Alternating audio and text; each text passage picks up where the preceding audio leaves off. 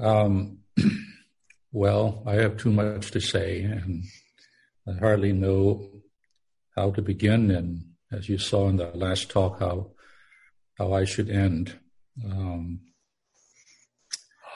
This next burden or subject concerning Hannah really ought to be developed into an entire conference. And may I say, not just to sisters, but to brothers as well. You can see here if you have an outline, it says patterns and examples of women in the Old Testament. Number 8, Hannah. Well, by implication, there are other outlines on other women. Well, you guessed right. I have actually developed 48 lessons for sisters. And sorry, it's not published. I just use these outlines to give messages when there are opportunities. But because in recent days, the burden of prayer, or even more than that, intercessory prayer, is so prominent and so strong, I feel just to jump to or select this particular lesson as a base, as a means to fellowship with you today concerning prayer. Again, I will not just necessarily go through the outline, in a sequential way. I may. Depends how the Spirit will lead. But surely my burden are all kind of in here. They all, embedded in the outline. And so I say again to all of you who are listening that my speaking is only 50%. I charge you, if you are really serious before the Lord, you would by yourself, and better yet with a few other sisters, come together to review and digest these outlines with the reference verses, very, very rich. And of course with this, I don't know whether you're given some ministry tied to these outlines or not, but we can surely supply that as a complementary material. And more than anything, really bring these things to prayer. If you really got the burden, I would not be surprised that one of these outlines or the burden therein would easily occupy you several weeks, a month, because these are not just some points of truth. These are timely and I would even say desperate situation that we're in. And I believe these burdens are not from me, but from the Lord, for the sisters in particular. But without going back to them and really lingering in before the Lord's face with this word, praying and reflecting, indeed musing and considering them, it will pass away. It'll just be water off duck's back. After today, tomorrow you have forgotten about it. And that would be very, very unfortunate. My burden is really, the Lord only knows how much for the sisters, and not just in DFW, but in all of the Lord's recovery, all the women of God, all the female brothers, right, as Brother Lee called them, because of how essential their role and their function is in God's economy. And so Now, in the last talk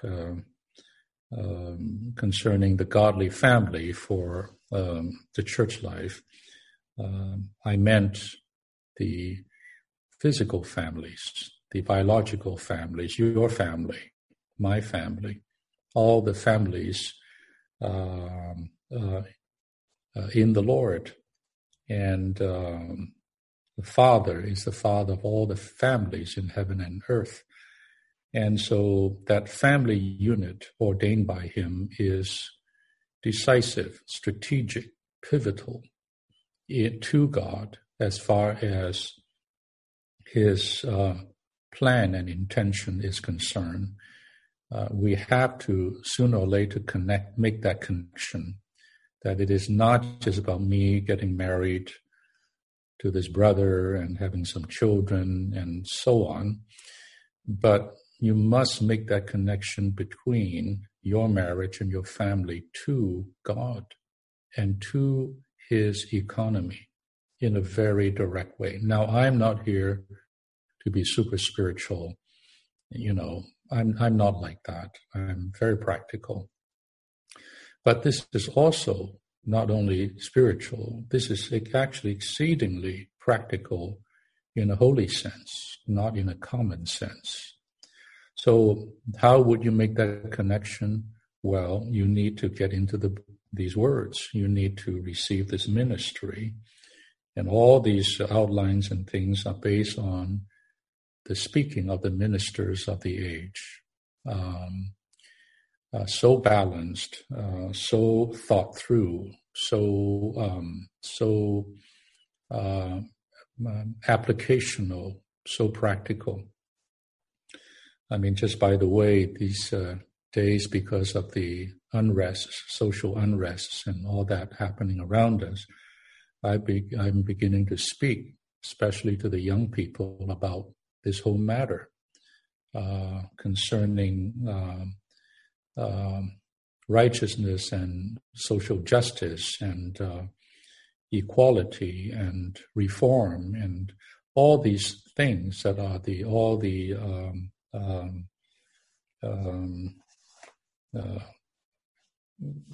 things that are taking place around us. And what is a Christian attitude towards this? What is the church's position in all of this?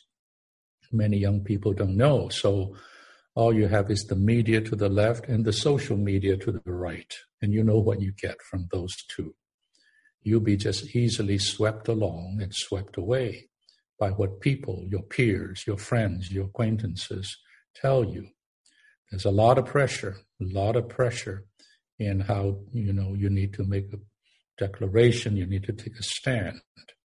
But do you know what is in God's mind? Do you know what the Lord has, the Word has spoken about this? If not, you do not know what to do. You may do the popular thing, you may do what you think is the noble thing to do. Now, I don't question intention, I don't question your motive, but I question your knowledge and I question your insight. We are not of this world. The Lord say, my kingdom is not of this earth.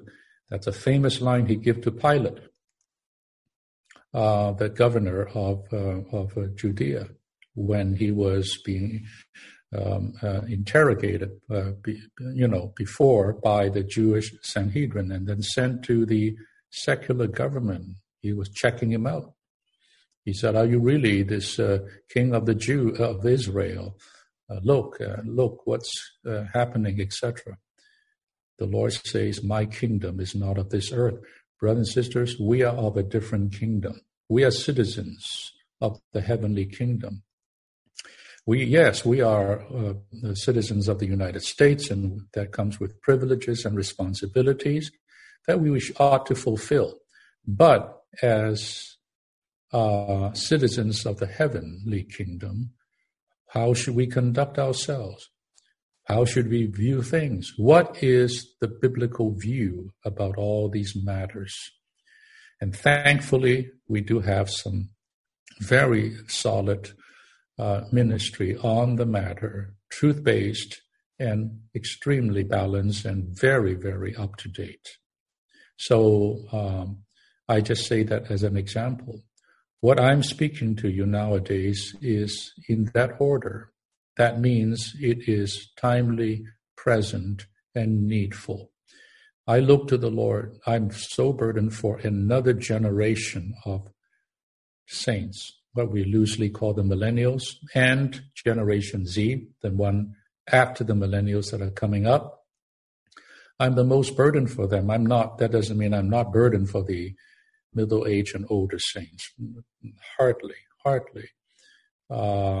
We need them so much. And talk about Deuteronomy, the ones who were who crossed the Red Sea, who saw the plagues, who ate the manna, who drank the water from the rock, and so on, and all the doings of God in the wilderness, they saw them.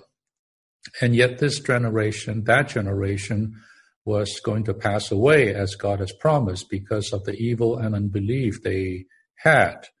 And so it was up to the next generation except for two persons.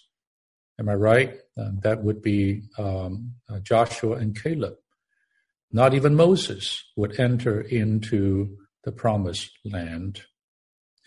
But their experiences, however, though they were strewn in the wilderness, their experiences and the learning was not to be given up.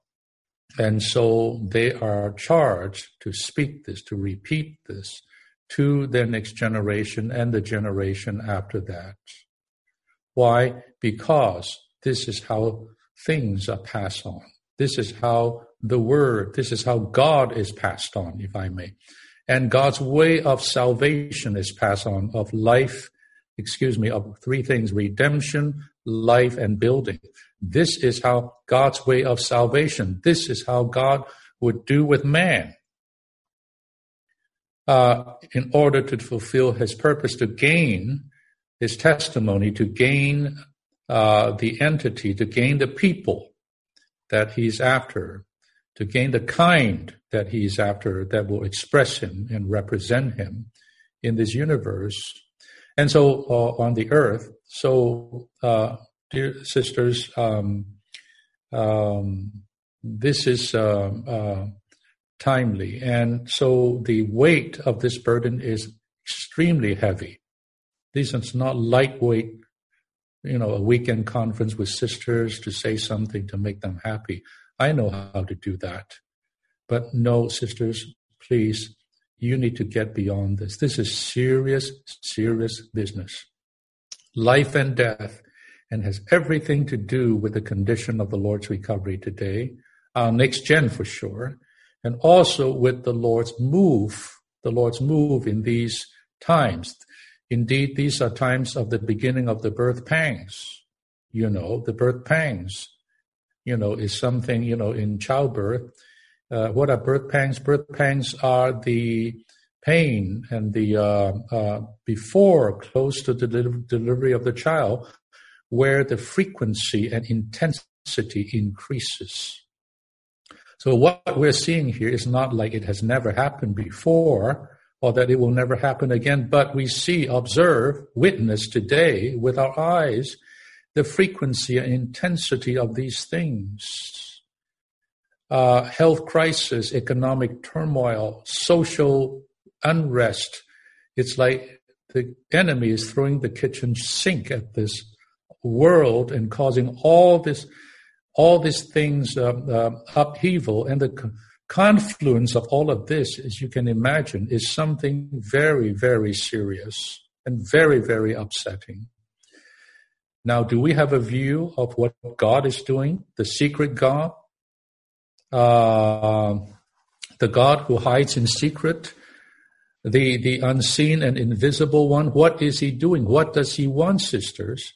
Do you think about that? Or are we just here bidding our time, sitting at home until the lockdown is lifted and we'll be back to normal? Is that what you're thinking? Sisters, we cannot do this with such things happening. The last time that I experienced something close to this was in the 60s, 50 years ago. That tumultuous decade of the 60s, beginning with assassinations of leaders of this country, and then ending up with war, and that is right in the middle of what we call Cold War, and there was actually a hot war called Vietnam War going on. And then you have the establishment forces that divides generation. You have the anti-war movement. You have the counterculture. You have the beginning of the moral, a gross moral decline. You have the drug scene. All that would change USA forever.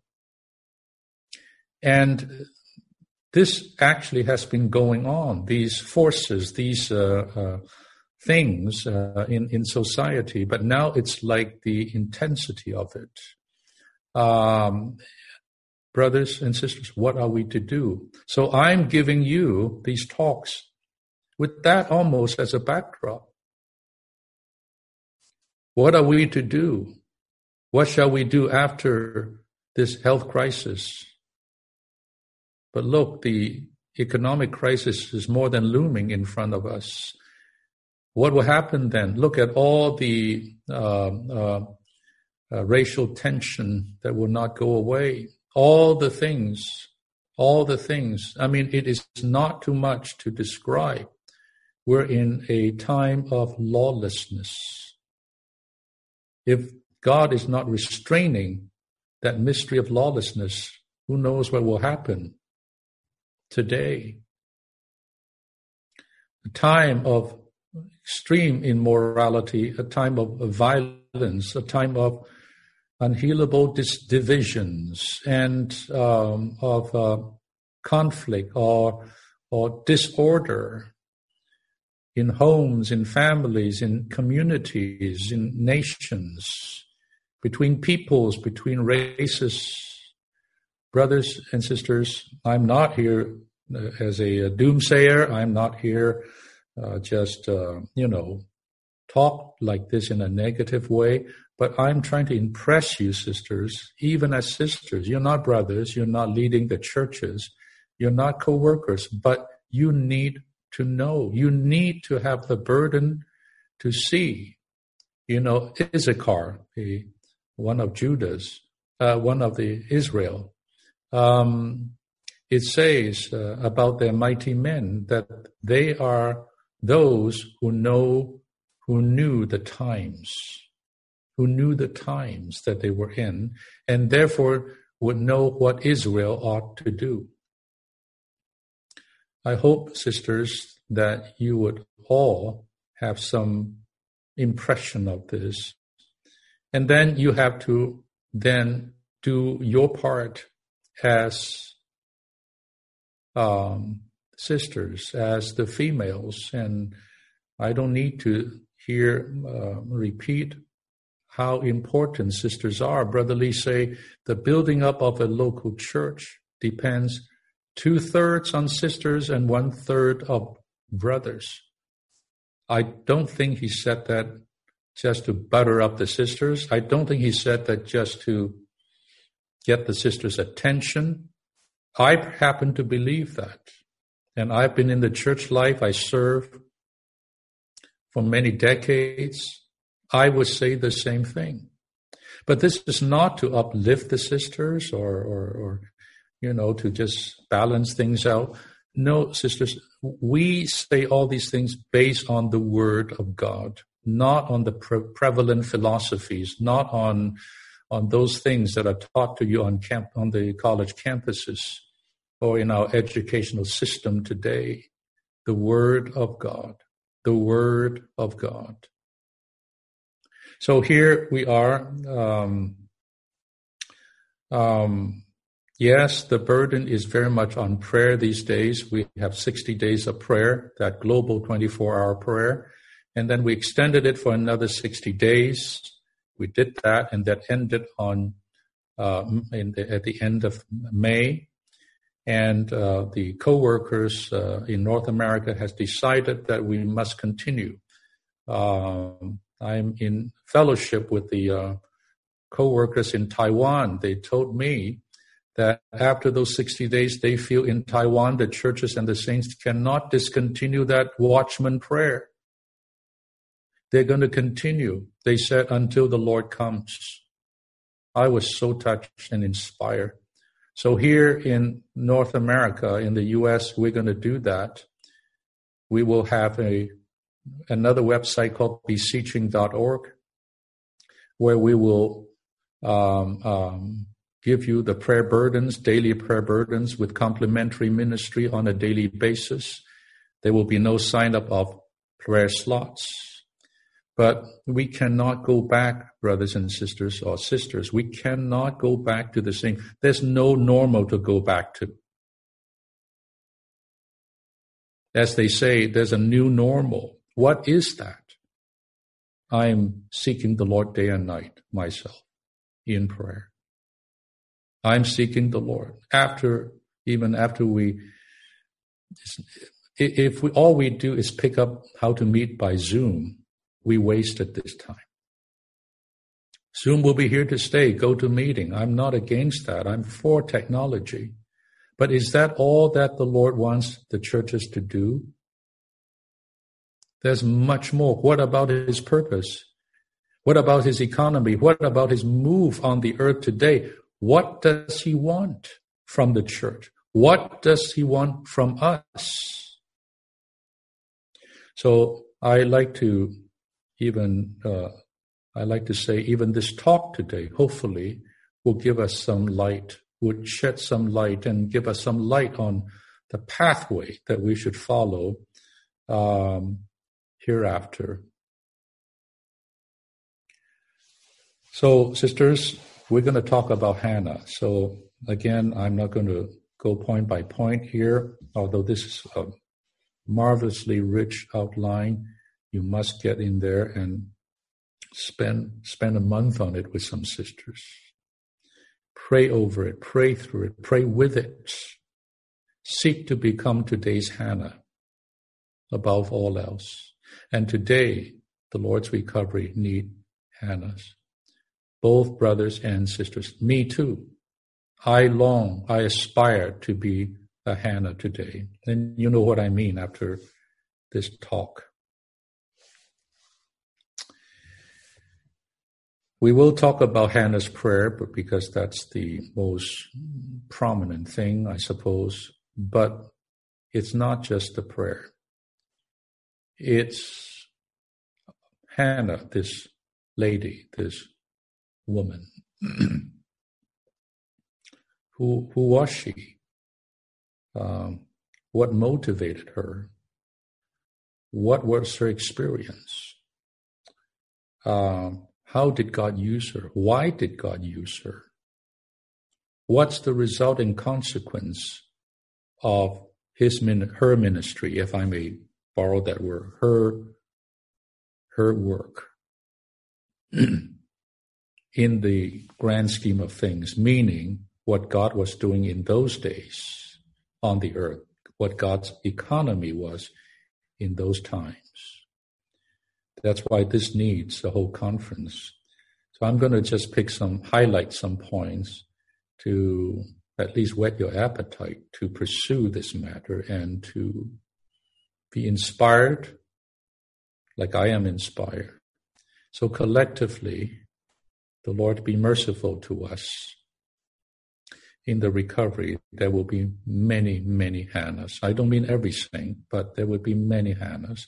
And there will be a corporate Hannah as well, praying this kind of prayer and ministering and serving in the same way.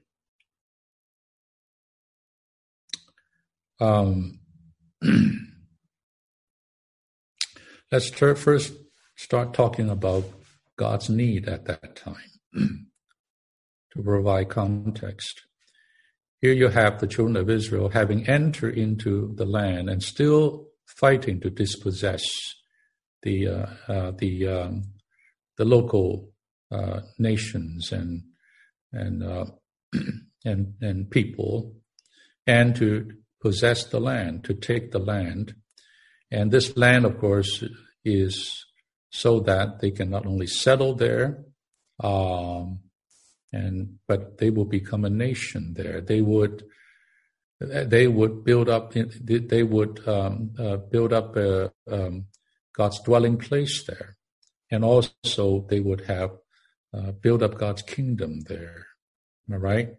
Although all these are earthly, with God's earthly people, with the Israel race, that was what God was doing. Of course, all that is a full type of the pointing to the Christian church today, our experiences today.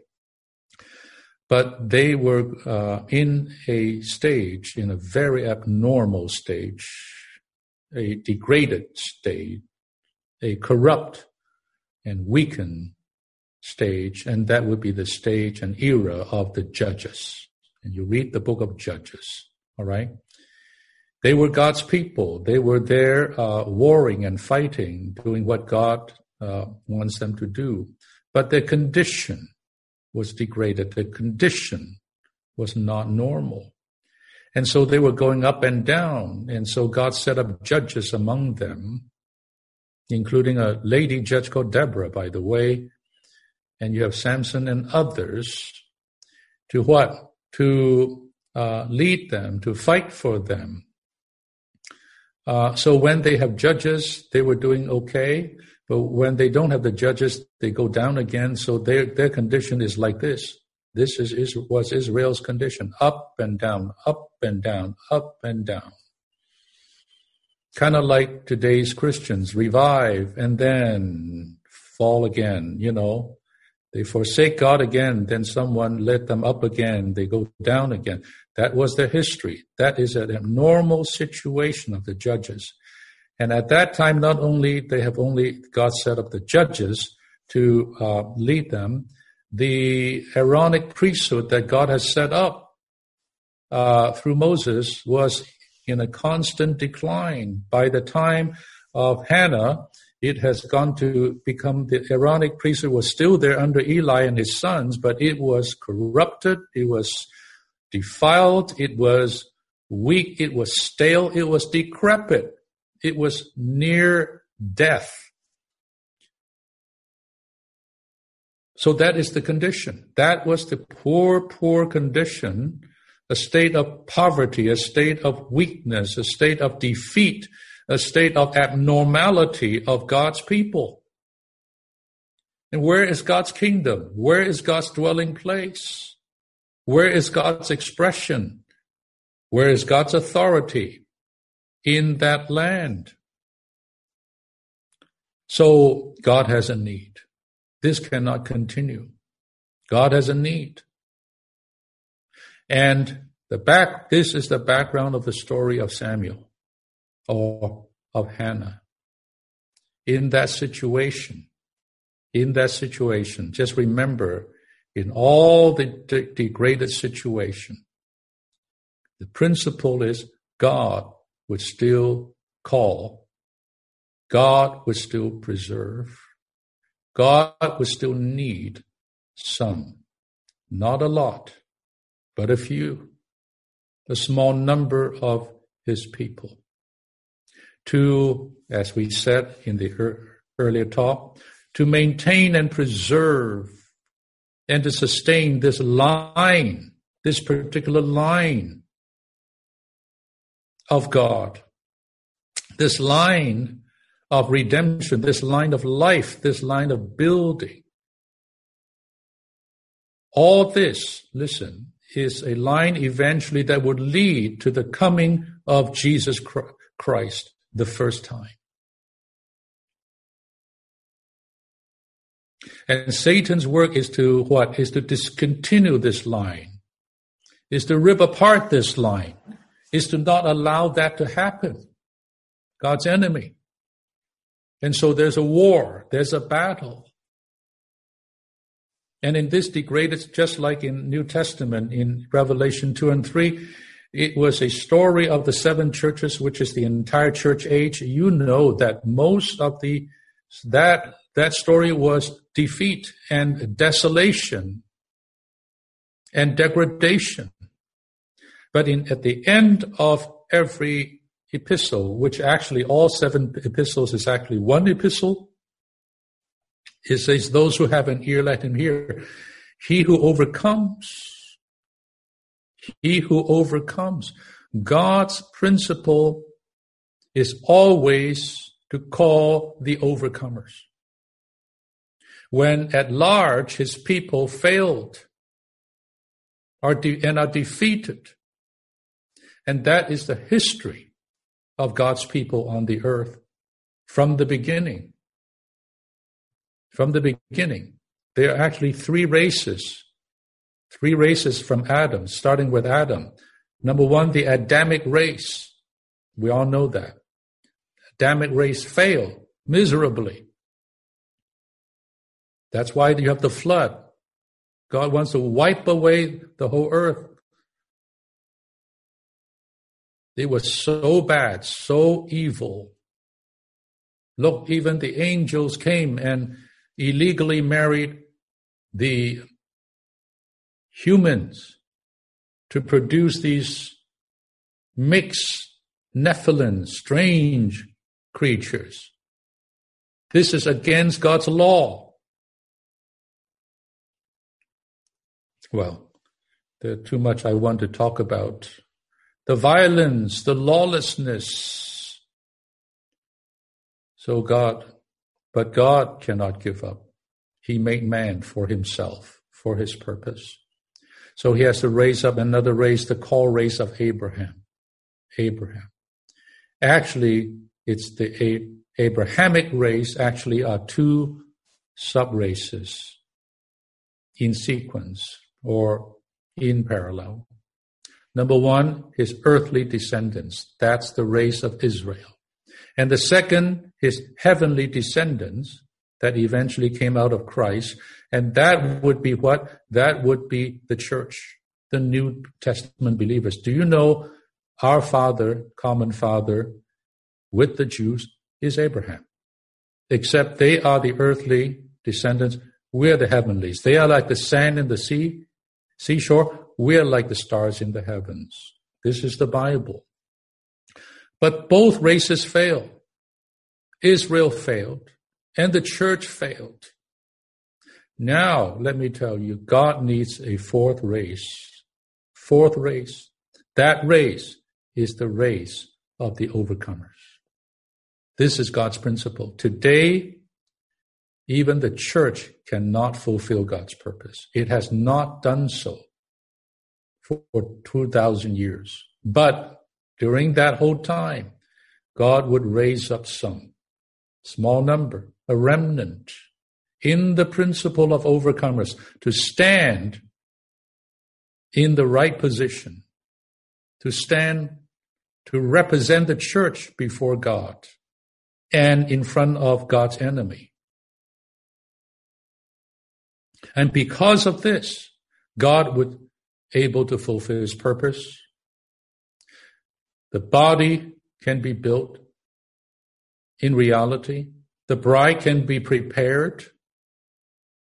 And the army, God's warrior, can fight.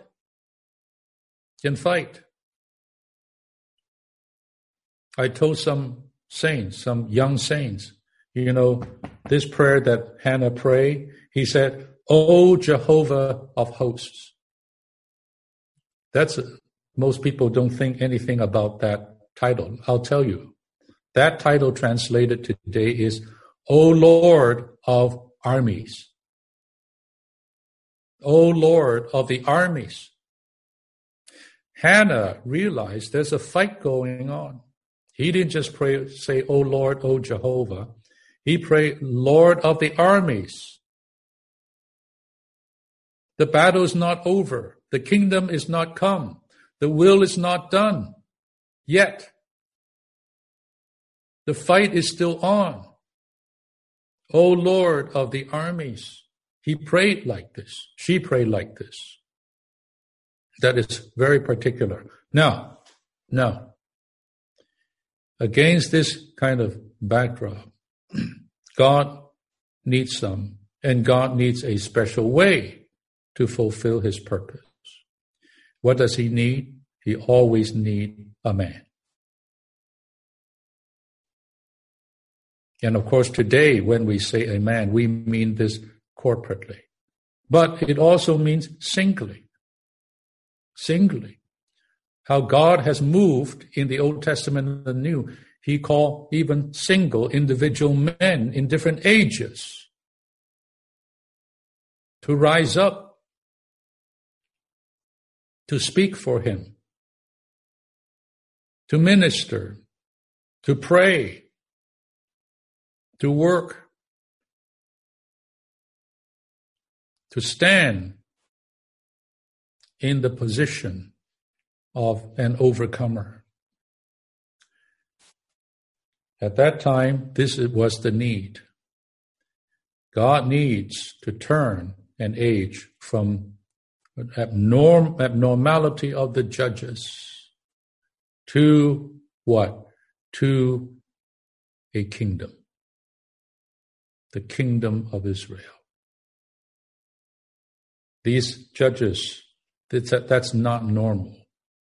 God needs a kingdom where he himself ultimately is the king, but he would have a earthly representative king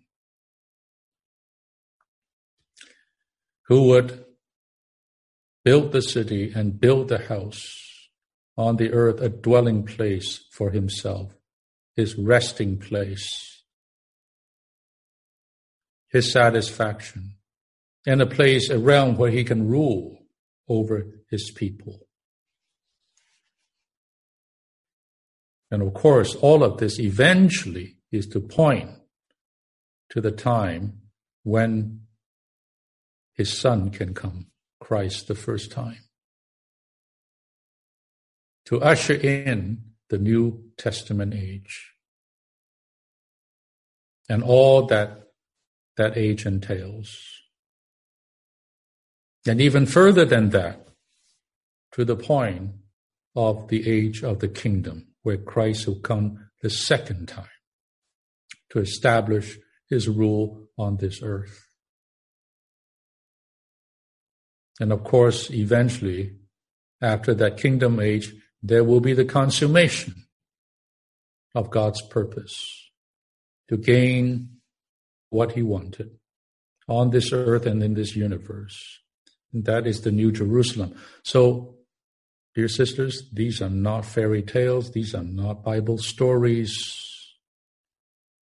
Either you believe it or you don't. In this situation, God, the wise God, the only wise God, he has his way. There's this woman called Hannah, and he shares a husband with another woman. That woman's name, her name was Peninnah, and had a husband. The husband is Elkanah. Elkanah was what I would call a godly man. And Hannah clearly was a godly woman. But the thing was, Peninnah has a bunch of kids, whereas sovereignly, Hannah has nothing, barren, childless, which is a shame, which is a real reproach. And so in Peninnah, she had an opponent. She had someone who is daily despising her. The scorn, the ridicule, the affliction, the suffering that Hannah would go through, only someone in her place would know. And she is she was afflicted, she was suffering from not having children. You know, not having children is a suffering. And she would all the time be weeping and sorrowful and depressed and so on. And husbands say, why are you this? Well, I don't have children. Well, you have me, better than any children you can have. But she was just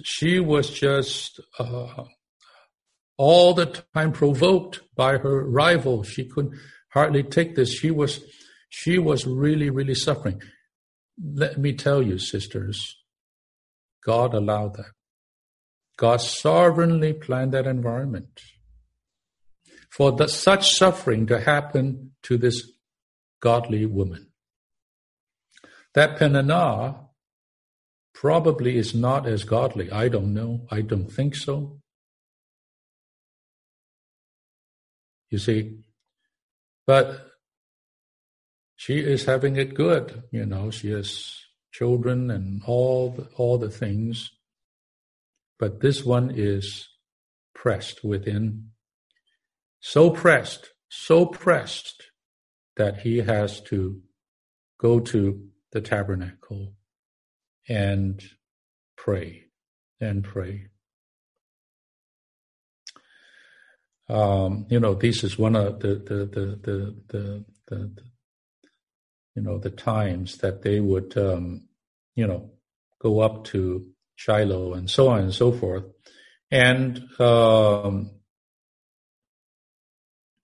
at the doorpost of this, of the tabernacle there, she wept and she prayed bitterly to Jehovah. I want even you sisters to remember this point, that she was suffering. She was suffering.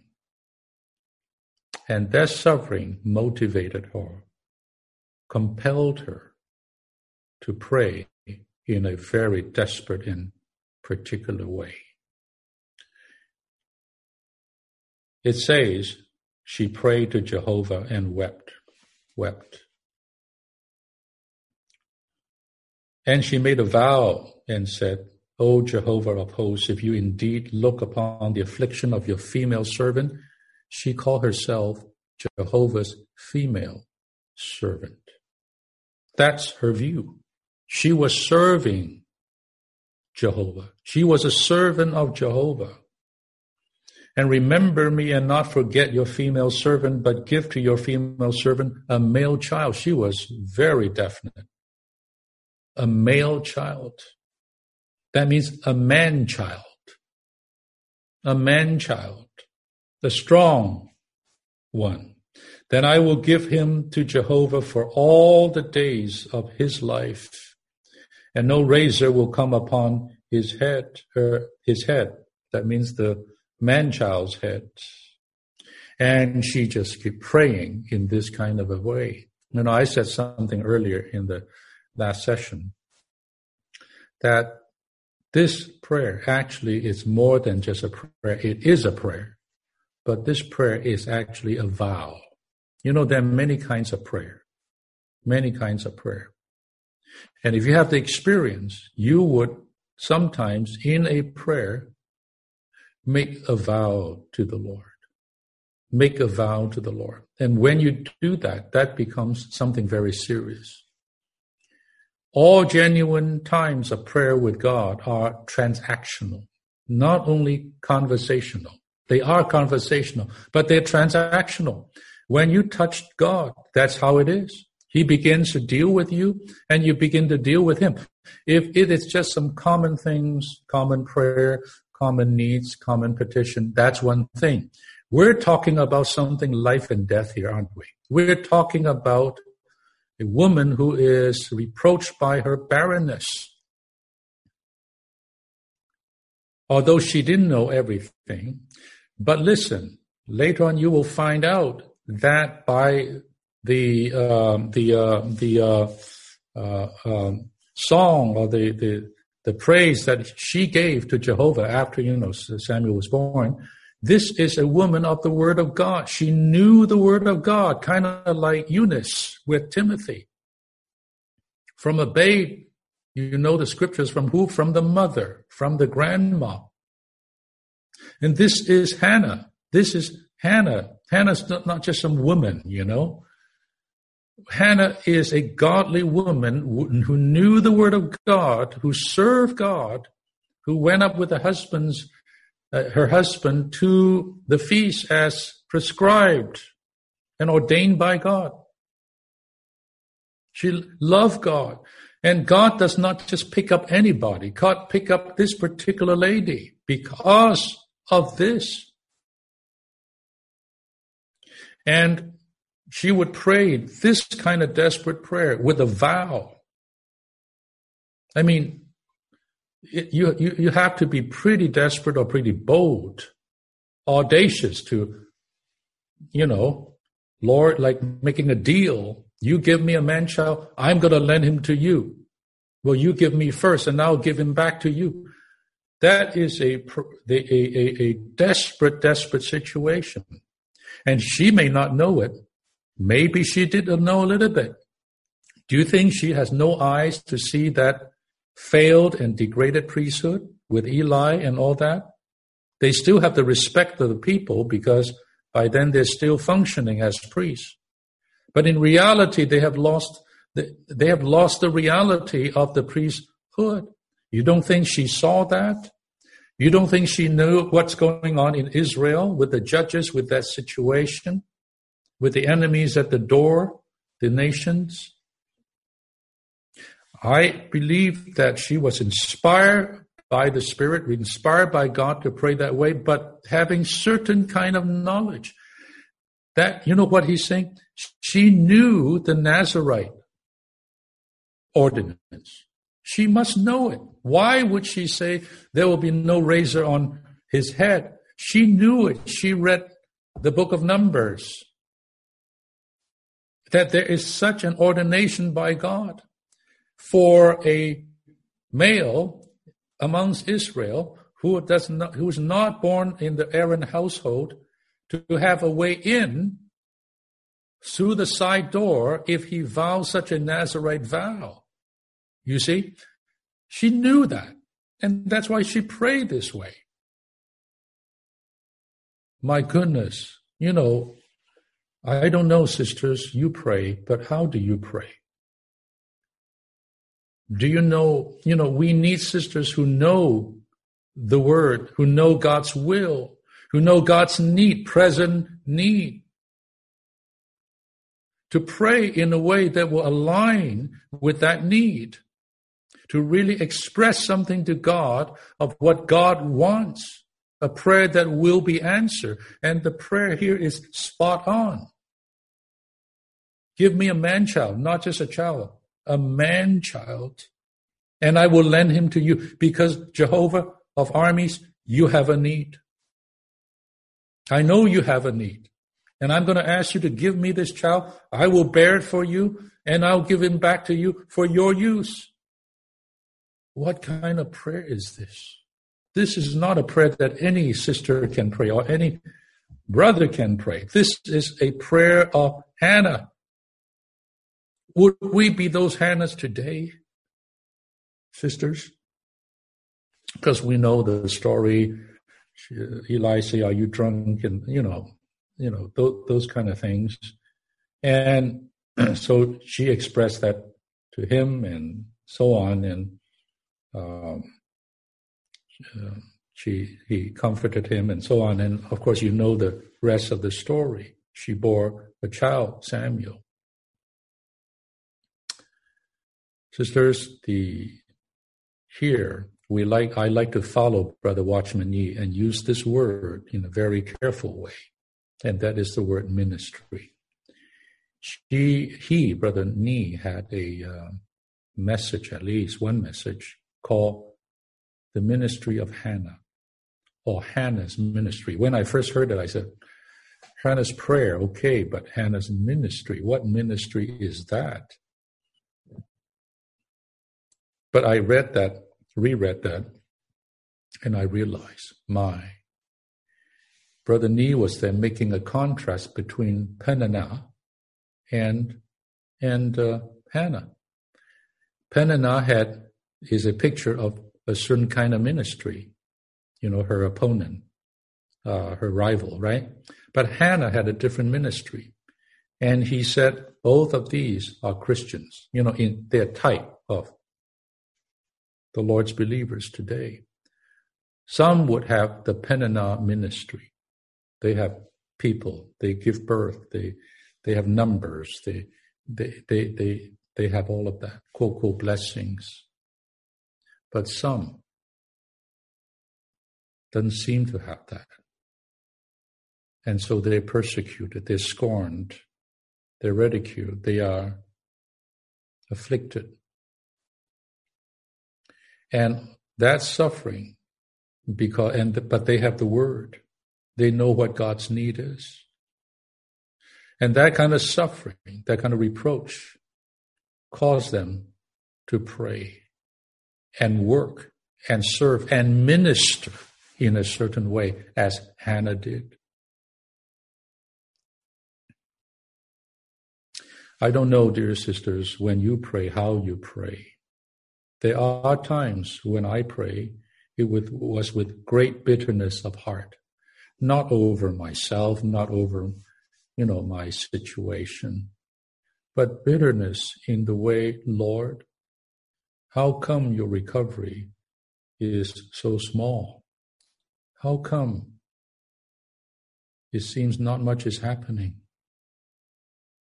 How come everywhere we turn, people blockade us, those evil books and many other things? Bitterness. There's a kind of bitterness. How long, Lord? Where are you, Lord? Are you still in your recovery? What are you doing? You know what I mean. There is that kind of sense. And when you have that sense, you pray in a particularly desperate way. For a man-child, the Lord only knows, the Lord covers me.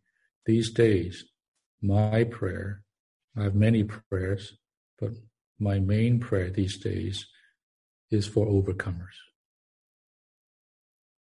For overcomers in the Lord's recovery. Maybe even without, that I do not know, but within the Lord's recovery. Overcomers. That will bring in the kingdom. And so there are these two ministries. One with Peninnah is good. There's a showing, there's a blessing.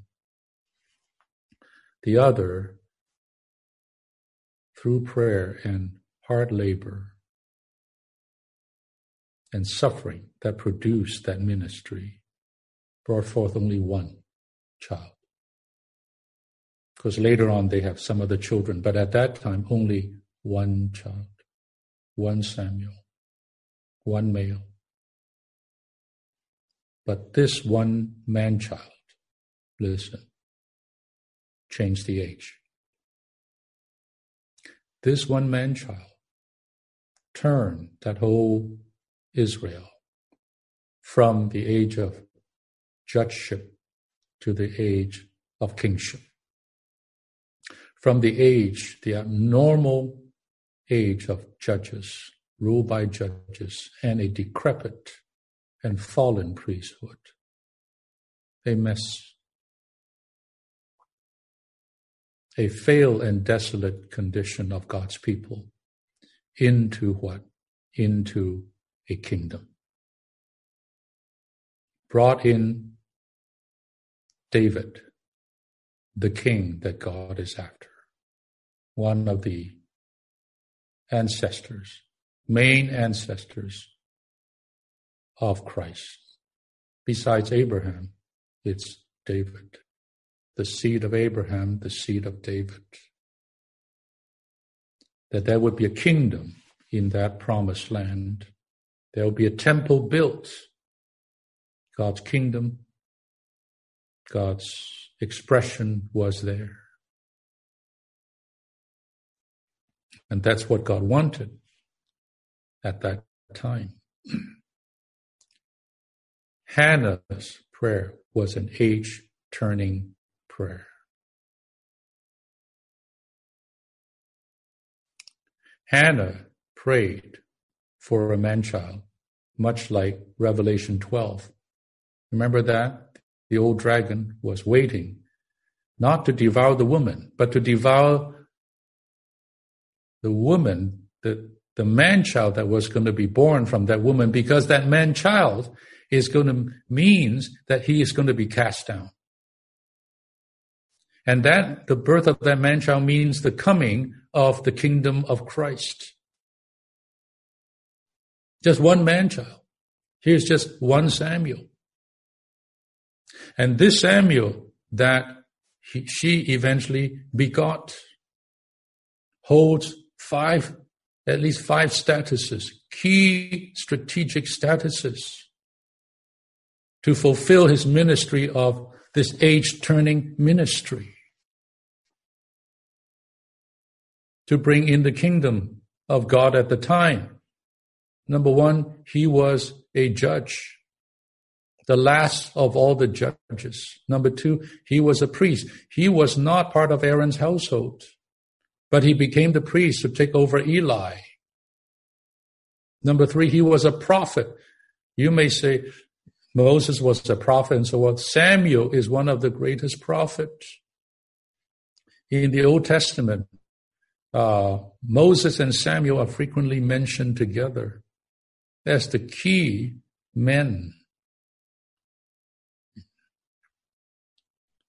And number four, he was a intercessor.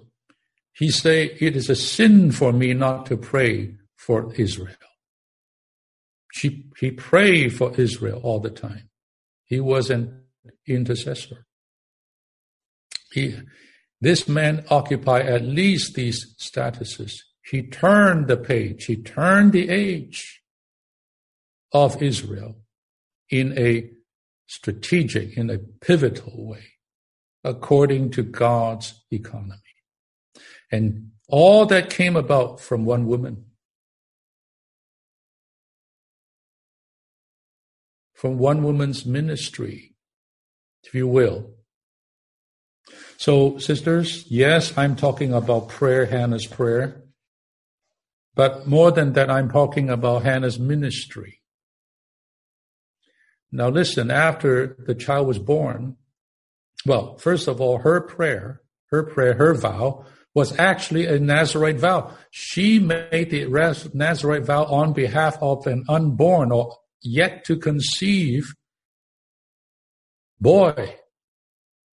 As I said, Samuel had no choice. She committed him, consecrated him, gave him to Jehovah for the rest of his life. My. Dear sisters, you know, whatever the Lord gives to you is not for you, it's for himself. You know, when I think of this, I think of parents again. Are we here to beget children to make sure they get the best education? They should. So they can go to Harvard, they can go to Stanford, they can go wherever, they can be the top in their profession, they become famous. Is that the inheritance of Jehovah that we receive? I'm not saying they should not get education, they shouldn't do their best and their potential and all of this, humanly speaking. But here is one case. Jehovah answered her prayer for himself.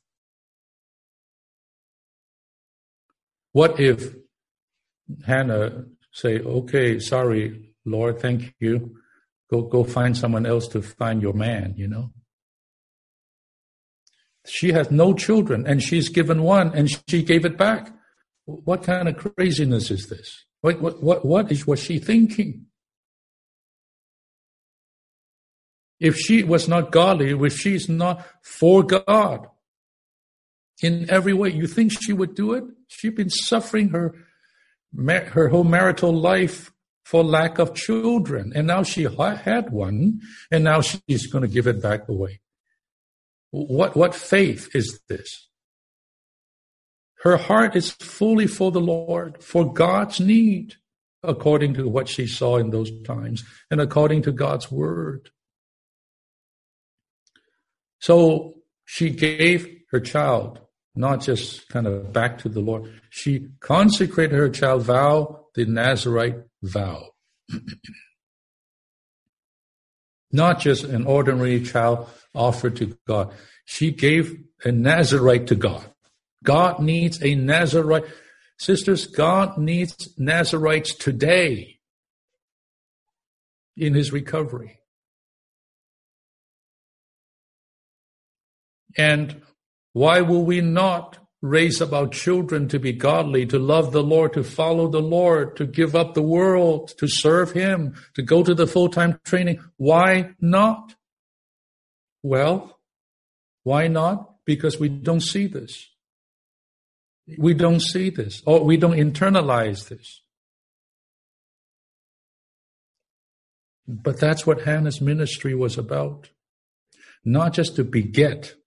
This is not just a begetting ministry. This is a age-turning ministry. It is a Nazarite building ministry. In other words, her prayer was for an overcomer. And her ministry is to produce an overcomer. So you see, after Samuel was born, she kept her word. Until she weaned her, she took care of her, she fostered him, she took care of him. She was doing all that for God. Right? She was doing that for God. God needs this Samuel. And someone has to raise this child up. You know, she taught her math, she taught her language, she taught her whatever. You know what I'm trying to say. She did all of this not so that Samuel can go to Harvard. She did all that so Samuel would be that Nazarite used by God at that time to change the age. Mothers, why are you raising up your children? Why? Ultimately, I know there are many reasons. And again, I'm not here bashing education. I'm not trying to turn us all into some Amish people that, you know, in buggies and whatever. No, please understand. But today, what is God's need? And where will God find his Samuel, his people to bring in his kingdom today on the earth? It's not just if more COVID-19 happens, then the end is near, the Lord will come. No, where are the age turners? Where are the Nazarites of the day? Where are the overcomers that will bring the Lord back? If I don't see the Lord coming back physically, I wish I can. If I don't, I wish I will have begotten many overcomers who will. So indirectly, I have a share in bringing the Lord back, to establishing his kingdom. You see, it all depends on your view. And it's about time in the recovery. We have such a view. The sisters. And so she did that. And she was raising up a little Nazarite, never shortening his hair and making sure the right diet and all of this, all the Nazarite things. And then taught him for sure, as a babe, the word, the scriptures, as much as he could learn. I don't know what she did, but cultivating, nurturing a Nazarite. And at the right time, she fulfilled her promise and brought him to the training place, to under Eli, to learn how to be a priest. And he was trained under Eli how to serve as God's priest. And there he learned to listen to Jehovah's word. He learned to pray. He learned to serve God's people. He learned to rule.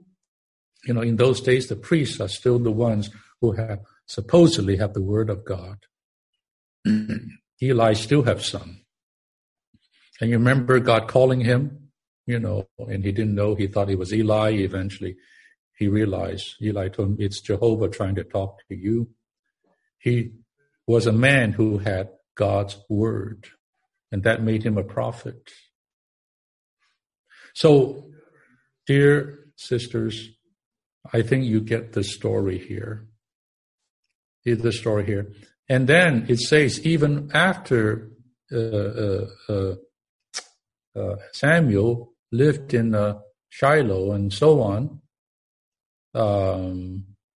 learning there, being mentored there, it says she still, I don't know exactly, she still make little clothing, ephod for him, this little boy to wear, and so on and so forth. She did her mother's job. Practically, she did her job, but all with a view. So I come back to godly family. We need, sisters, to do our job, to raise up our children properly, but with a view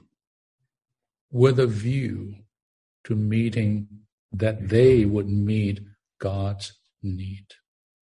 They are not yours. They are not mine. They came from God. Our work is as a steward to prepare them, to raise them up, to foster them, so that they can be used by God for His purpose. And so Hannah did this. And let me see here in this outline that we have.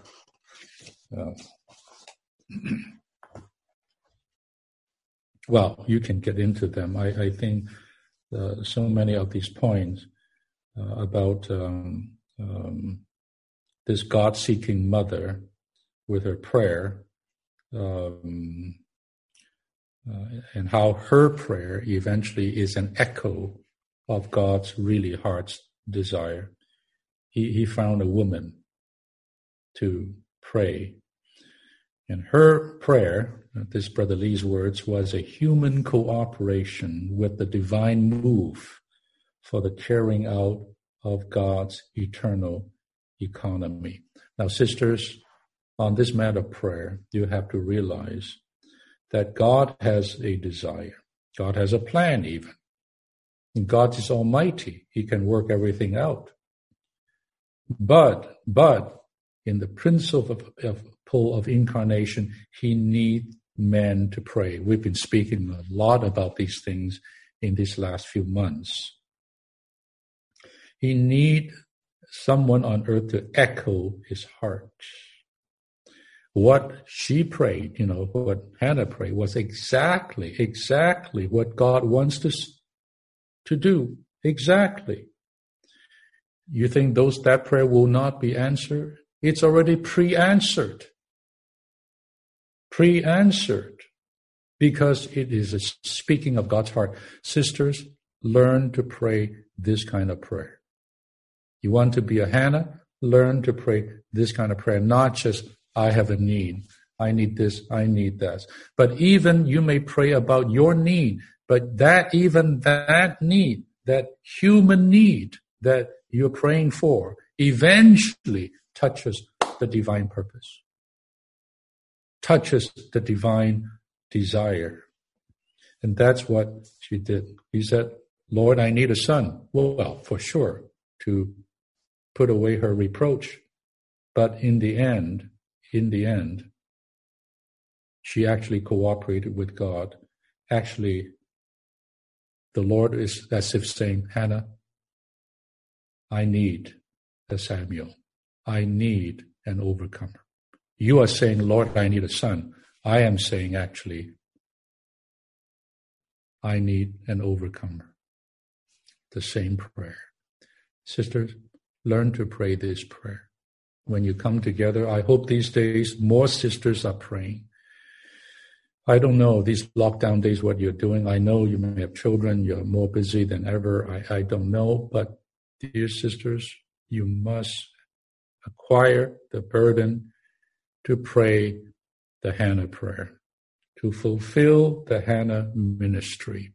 This is broader than just physical and biological children, which I emphasized in the last session. This is all of God's family, all of God's children. The Lord may use you to be a Hannah, a spiritual mother, right, to someone who is not your biological child, but would be your spiritual child like Timothy was to Paul. Without Paul, there would be no Timothy. But without Eunice, right, and Lois, there would be no Timothy either. There's different, they say it takes a village, right, to raise a child. This is true. This is true. So in the church life, pick up the burden for the young people. Pick up the burden for the children. Pick up the burden for specific, some junior hires and high schoolers. They may be small, like Samuel, little. But who knows what they will grow up to be? To a man who turned the age. How do you know? But it depends on your burden. It depends on your prayer. It depends on your care. We need lots of such Hannah in the church life today. Sisters, I say,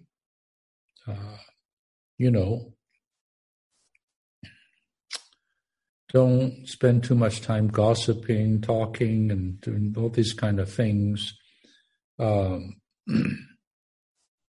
Be occupied with God and His need and His move today. I hope you are inspired in this way. This age need to change. You all know that. This confused and tumultuous age has to close. But where's the body? Where is the bride? And where is that army? We need to produce them. We need to pray. And we need to labor and serve to produce such. I look to the Lord. All the local churches in all the nations and continents on the earth, there will be a corporate Hannah in existence. There'll be many little Hannahs, brothers and sisters, that will rise up. But I'm speaking to sisters in particular, that would really, really acquire this specific ministry to bring in the King and His kingdom. Or else it will not happen. God needs that today. May He put His heart into ours so that we would pray His prayer to meet His need today. Now, of course, to do that, we need to be one with Christ. We need to be one with God, who is embodied in Christ. We need to be one with the Lord. And actually, there's nothing that will help us to be one with Him like prayer. That song we just sang, I don't know, 762, how many know that song? I know we talk about telephone, telegraph. It's kind of dated. But pay attention to those words. Those words. Very poetic, very lyrical, but really come from a person who has some experience in intercession, in prayer. Sisters, we need more sisters like this in the church life. I wish in every church the sisters will come together in 2s and 3s or more to just pray, not to talk, not to opine, not to gossip, not to be the information desk or whatever, but really to pray for this, for the Lord's recovery, for the need of the overcoming part in the Lord's recovery, for the Zion in Jerusalem, for the young generation especially that is coming up. Okay, I think I think my burden is discharged. You please go back to this outline and review and pray over that. I stopped a little earlier, brother, but as long as the burden is released for this time, I'm okay. I'm okay. Let's have a word of prayer. Amen. Oh God, we pray, we bow ourselves and we prostrate ourselves, we humble ourselves before the throne at your presence.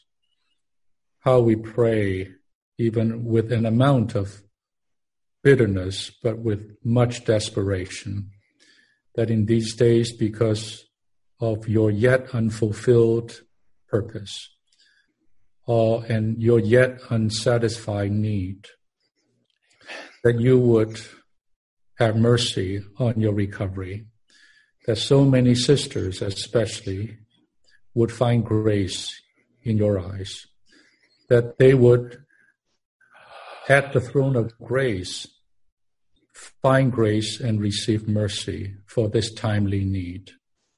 It seems we're talking about our need, but Lord, you know, indirectly, we're still talking about your need to end this age, your need to return, your need to bring your kingdom to the earth, your need to bring the heavenly will to the earth.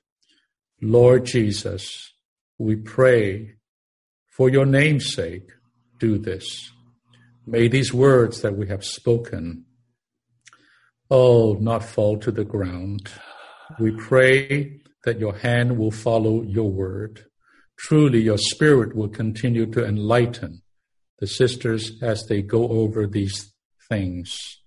Lord, bless all the families. Bless all the marriages in your recovery for your own name's sake. Lord Jesus, raise up godly families, raise up holy marriages, and raise up the Hannah ministry in our midst. Lord, your kingdom come, your name be sanctified, your will be done on earth as it is in heaven. Amen.